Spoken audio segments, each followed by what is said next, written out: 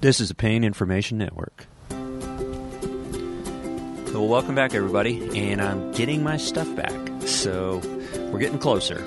You may hear a little wind, you may hear a little bit of outside noise and the like. We're getting ready for Irma, and God bless everybody in Harvey's way, as well as Irma. We're thinking about you. So I had the real pleasure of going to the Southern Pain Society meeting with Mordecai, Geralyn, and my good friend B. Todd Sitzman.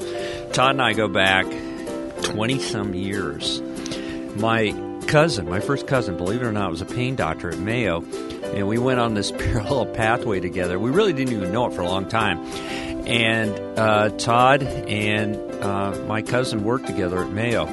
Todd's a pretty special guy. He's somebody that is well entrenched in pain, understands pain, and in this episode understands neuromodulation, and that's spinal cord stimulation. He's going to talk about that. Had a great talk today. Geralyn had a great talk. She's a multidisciplinary psychologist, PhD level, and a true entrepreneur. Mordecai Potesh, what can you say? Puts on a great show. I love the Southern Pain Society. They are probably one of the most energetic groups, and we get a good meeting in New Orleans out of him every year. He's at Tulane. He's a psychiatrist, but he's also a pain specialist. That's kind of unique. And he works at the VA, and thanks for him doing that, taking care of our vets. So, you pull great people together whenever you got them. And I had them. I pulled them together. I call it my typical ambush. And I had them, pulled them in a bar, and we sat down. Sounds not so good, but I'm not a sound junkie. I'm an information junkie. So the point is this. You're going to listen to three world-class people talking about what they do, doing the right thing for the right reasons for our patients. And it's fun talking to them when they aren't in their clinical coats, when they get a chance to let down and just be themselves. And I hope I get them on over and over again, and I love going down to the Southern Pain Society meeting. Very, very refreshing, and who doesn't love New Orleans? So let's get to it.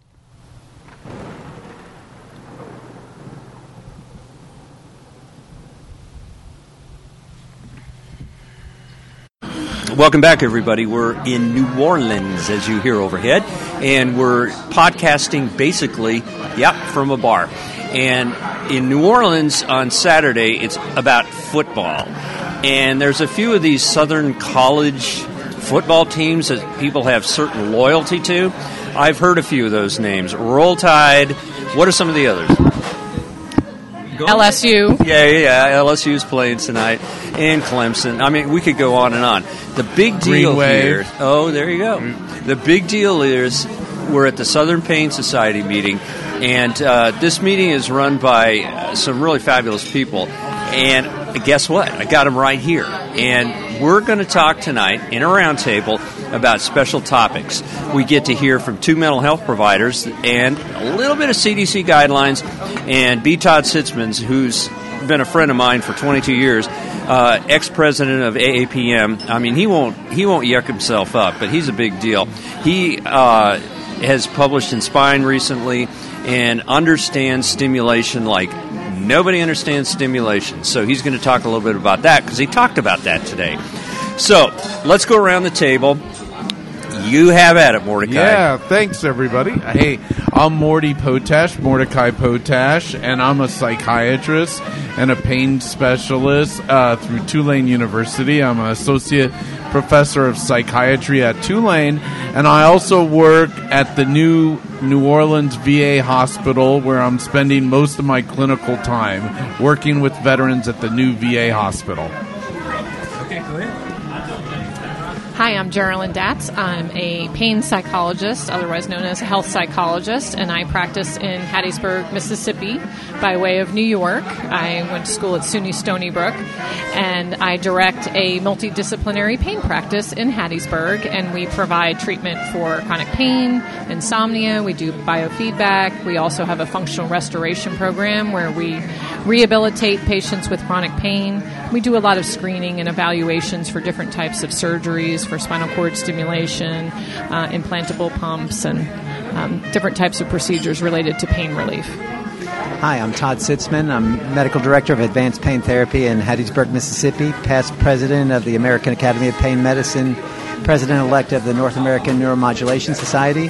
Fortunate enough to also work with Geralyn in Hattiesburg, Mississippi, run a comprehensive pain practice, taking care of patients with chronic pain. All right, it's a good start. All right, Mordecai, this is the deal. All right, you have a unique background. We haven't interviewed a psychiatrist in a long time. Yeah. And understanding pain, understanding the brain is the big deal. And, when I talk about treating pain inside out as opposed to outside in, right, I think that way. And you have a way of thinking about that way, too. Tell us about it. Right. I try to think about it in the sense of understanding the emotional and existential ramifications of pain. Not just the physical part, but understanding how chronic pain affects the person's life emotionally. How are they coping with the chronic pain, their sleep, their anxiety level, and what their day-to-day emotional life is dealing with the chronic pain. Well, how do you direct them? What kind of information do you give them? What kind of directed care approach do you go? It's that very interesting that you say that. In psychiatry residency, we get trained in how to do a comprehensive interview for mental health assessments, and I rely, or often called a DSM TR assessment, and I rely on doing that. One of the beauties of being a psychiatrist or a mental health practitioner is that we get to spend a lot more time with a fewer number of patients, but my typical intake with a veteran is 90 minutes right now, where I'm really able to get into the veteran's life, their emotional life, their family life, their social life, and really get a better understanding of how chronic pain is affecting their existence and how sometimes psychotropic medications can help them better deal with the pain, as well as how psychotropic medications can also help them take fewer opiate-containing medications. What's psychotropic mean? So psychotropic can mean anti-anxiety medicine, antidepressant medicine. The term psychotropic became a lot more popular because we have new antipsychotic medicines that work for so much more than just psychosis or schizophrenia. What we have found is medicines like Seroquel or Zyprexa or Abilify that are used for treating schizophrenia or bipolar mood disorder also help people a lot with chronic pain, and we think that it helps turn down the intensity of the pain stimulus in the brain itself, but also helps with sleep and quality of life, so that let's say even if their numeric pain rating doesn't go down, at least they feel that they're coping better with the chronic pain. Yeah, you said sleep. Boy, that's a check mark. Most patients in pain say they can't sleep. What do you do about that? Right, absolutely. Sleep and conversely energy level. Like the twin heads are people saying that they don't sleep well because of chronic pain and that they're tired all day because of the chronic pain. One favorite treatment for insomnia using the new psychiatric medication is a medicine called Seroquel, which is commonly prescribed to help with sleep.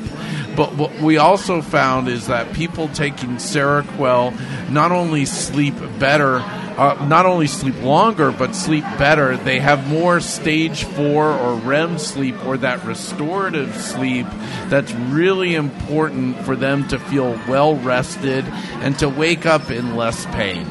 Okay. All right, so this is what people want to know. When they come in and they're in pain, some doctor isn't going to say, it's all in my head. You know, you think I'm crazy, don't you? You hear this all the time, but they're not crazy, are they? Yeah, you know, and it's very interesting that, you know, when I was younger, that would happen more often. But as I've gotten older, you know, the acceptance of mental health care has really increased nationally. And you'd be surprised how seldomly patients are saying that anymore, that they understand that whether it's chronic pain or diabetes or heart disease or cancer care, that there's an emotional and existential and psychological aspect of illness, just like there is a biological medical aspect of illness, and that comprehensive care means that both are addressed. Okay, weigh in on that. Well, I want to have more of Mordy's patients, because I actually hear a lot of that. And I don't know if that's a function of where I am, or how my patients get to me. But that's often, I would say about 40 to 50% of the time, that's usually the first thing people say. I just want you to know I'm not crazy. I don't want you to send me to the hospital. And, you know, I've never been to someone like you before, and I really didn't want to come here. So that's very commonplace for me. It doesn't alarm me or offend me. I think that's an understandable reaction to sociocultural influences that most people have when they think about mental health. Whoa, that's a big word. Yeah, it is. It just means how you learned to think about mental health from your family or your culture or your region. And so I think in my particular region, I'm not from Mississippi, I'm from New York, but from what I understand from my patients is that they would never go to a mental health professional unless they had done and gone crazy, that they think that mental health is only for extreme circumstances like suicidal behavior or being schizophrenic. And so I think for people in my region anyway, the idea of mental health and medicine being tandem, being together, is unusual for them. But what I do is I'm just really informal with patients, and I just say, hey, listen, your pain has affected your sleep, right? It's affected your mood. Have you changed in the family? Have you gone from the front of the household to the back bedroom? You know, is your sex drive down? Do you feel more stressed? And as soon as we start finding things we can agree on, then we have traction. I got it. You know, I guess the most important thing is that when patients come in, we have their best interest in mind. We are not judgmental. What we are is a source of either referral information to the proper individual or a source of answers. And if we can't give all those answers, we refer, don't we? Absolutely. And letting them know freely that we don't have all the answers, that it's okay for us not to have all the answers, but that we will help them, work with them, so that they could better find the best, to the best of our ability and to the best of their ability, the answers that they're looking for. One thing when Geralyn was talking made me think, now that I'm also working at the VA, I've been privileged to work with some chronic pain patients from Operation Iraqi Freedom and Operation Enduring Freedom. And what's really struck me is that they have a really good understanding long before they get to the VA, starting with their Defense Department, that their wound is going to be both physical and emotional, and that their physical pain and their PTSD is going to be linked. When I'm interviewing them and asking them, like, well, when was the first time that they met with a mental health provider, a lot of times they say, when I woke up at Landstuhl. When I woke up at Landstuhl, there was a psychologist there. After the surgeons got done with me, I spoke with a psychologist. So very early on, I think the Department of Defense is doing a really good job of kind of connecting that holistic component of the physical and emotional, psychological. And by the time they get to me, I'm not the first, not the second, usually the fifth mental health clinician that they've seen. Yeah, that's awesome you do that. I appreciate that. All right. I'm going to give you the mic to tell us the difference between what you do with your therapeutic approach and what Mordecai would do with his, because people get so confused. What's a psychologist? What's a psychiatrist? What's a mental health provider? What's a sociologist? What's a, you just go on and on with all these titles. All right, talk. Absolutely. I love that you asked me that question because I was thinking the same thing.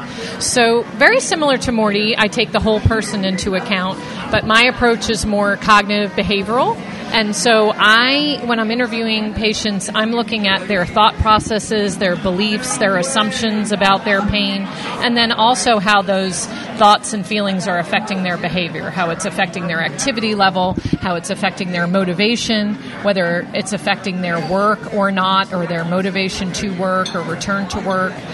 We're also looking at things like diagnoses of depression, anxiety, trauma, social anxiety, panic attacks, along with their chronic pain problem. And the reason that that's important, and that was one of the things I was talking about today, is that depression and anxiety actually amplify pain signals. They also affect the person's compliance level, because if the person's not motivated, they might not adhere to something that a physician tells them to do. If they're very anxious, they can actually override the effects of their medication through the process of just dialing up their central nervous system. When Mordy was talking about sleep, one of the things that we do in our clinic is we do cognitive behavioral treatment of insomnia. So medication absolutely has its place in regulating sleep.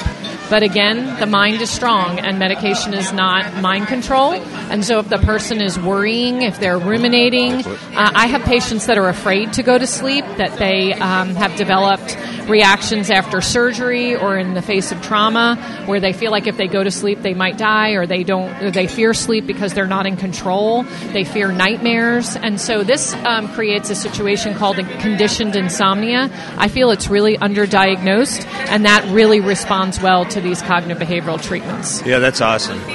Mordecai, I know you got to run. Why don't you give everybody an idea where you can find you? Where you can find me? Yeah. So when I hang out at Tulane,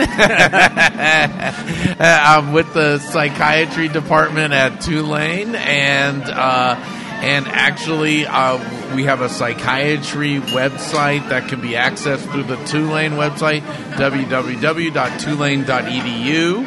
I can be reached at my clinic, 504-988-4913.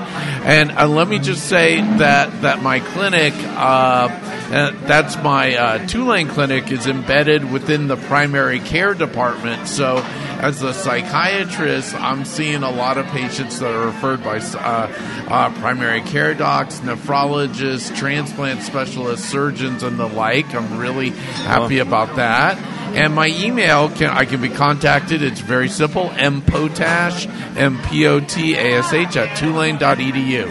Awesome. Geralyn?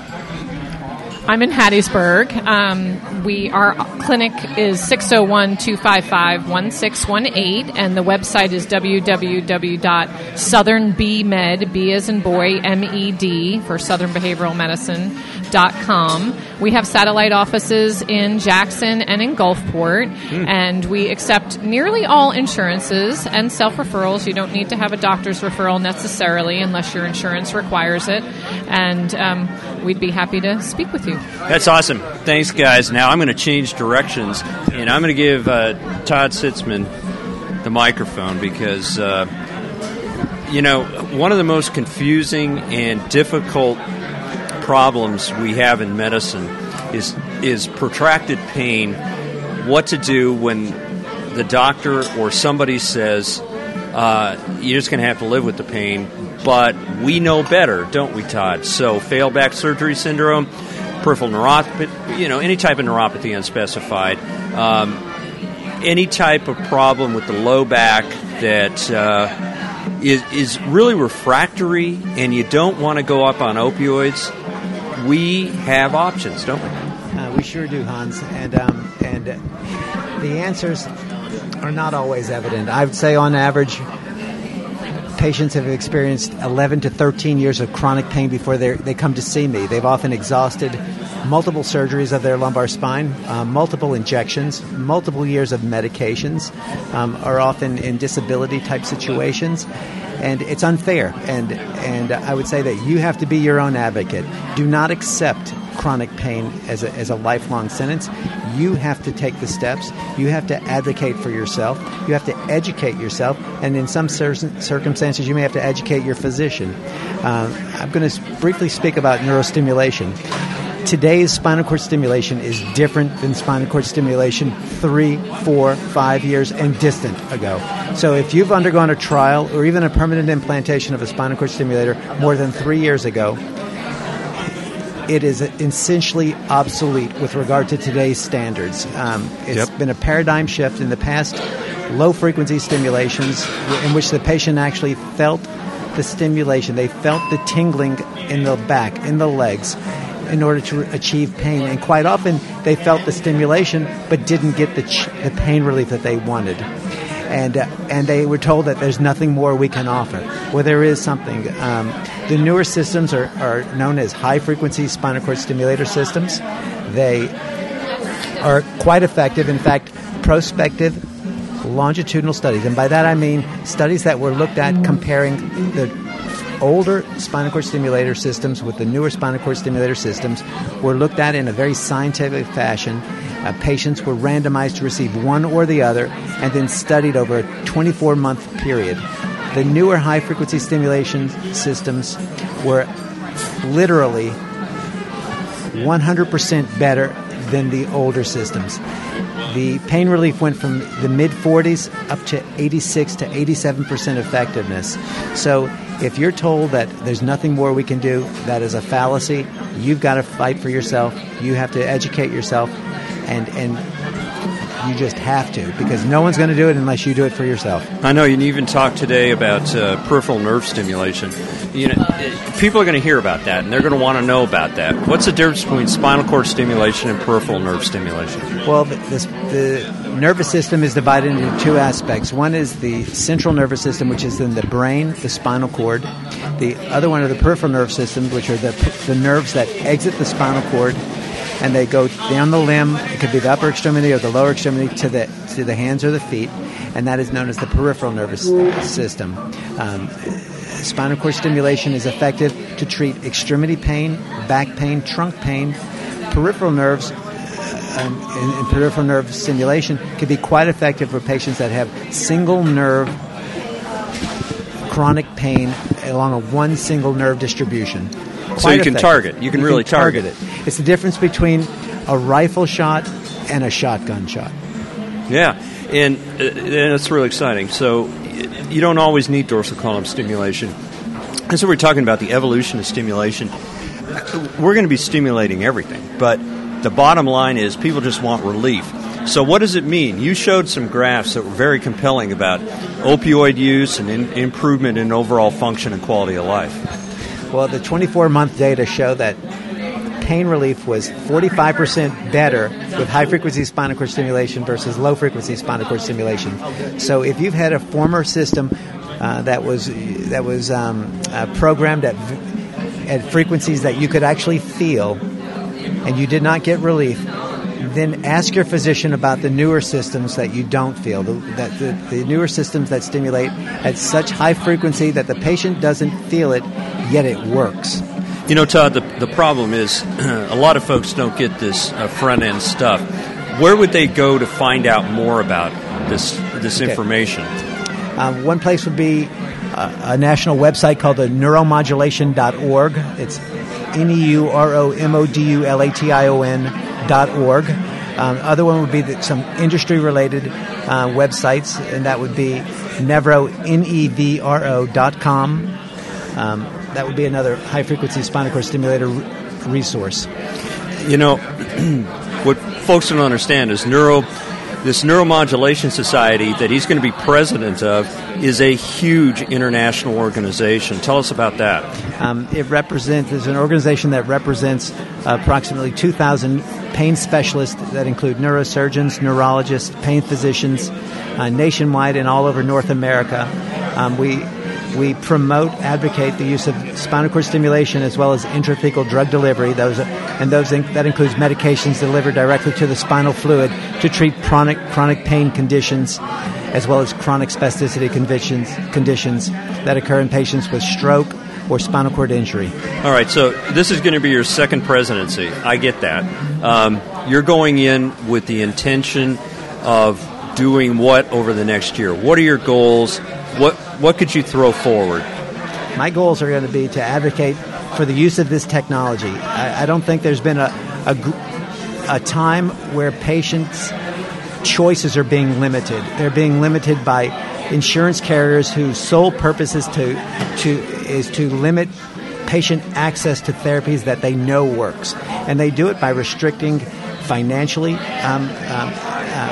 patients' access to these medications or spinal cord stimulation. They do it by limiting the physician panels who provide these services. They do it by restricting the indications that which they will cover. But if you have chronic pain, if you have pain of the legs, if you have pain of the low back, if you have pain of the neck, of the upper extremity, it is indicated. Yeah, they call it experimental, or a lot of different terms. I wish we could do that. Your reimbursement strategies are experimental. I wish we could do that, but we can't. So, all right, let's close it out. If we want to know about spinal cord stimulation and a little bit about you, where can we find you? You can find me. I can be reached at my office at 601-450-7246. Also, my website is www.advanced-pain-therapy.com. So it's been an honor to have everybody on. I mean, this has been really great. I don't get a table like this very often. These are leaders, and thanks for everybody. I mean, anybody want to close out with any closing thoughts? Laissez le bon temps rouler. Lagniappe. Just enjoy life. Okay, we got it. All right, thanks, guys. Yeah, you love that. I just I can't get enough of that place. It's a great town. They're back. They're back from their hurricane. So again, we're thinking of you people. USA got hit pretty hard with hurricanes this week. We're thinking of you. And unfortunately, my parents, World War II vets, right over the eye, and that's coming tonight. So a little heavy, but we're going to be fine, and they're the type of people that are resilient. And if I can say anything to folks out there that listen, resilience. I know you're suffering from pain and you have difficulties with situational depression, anxiety. It might be addiction. I mean, it's a spectrum. It truly is. But resilience. Every day has a chance to be a better day. And you can make it that way. So I'll see you next week.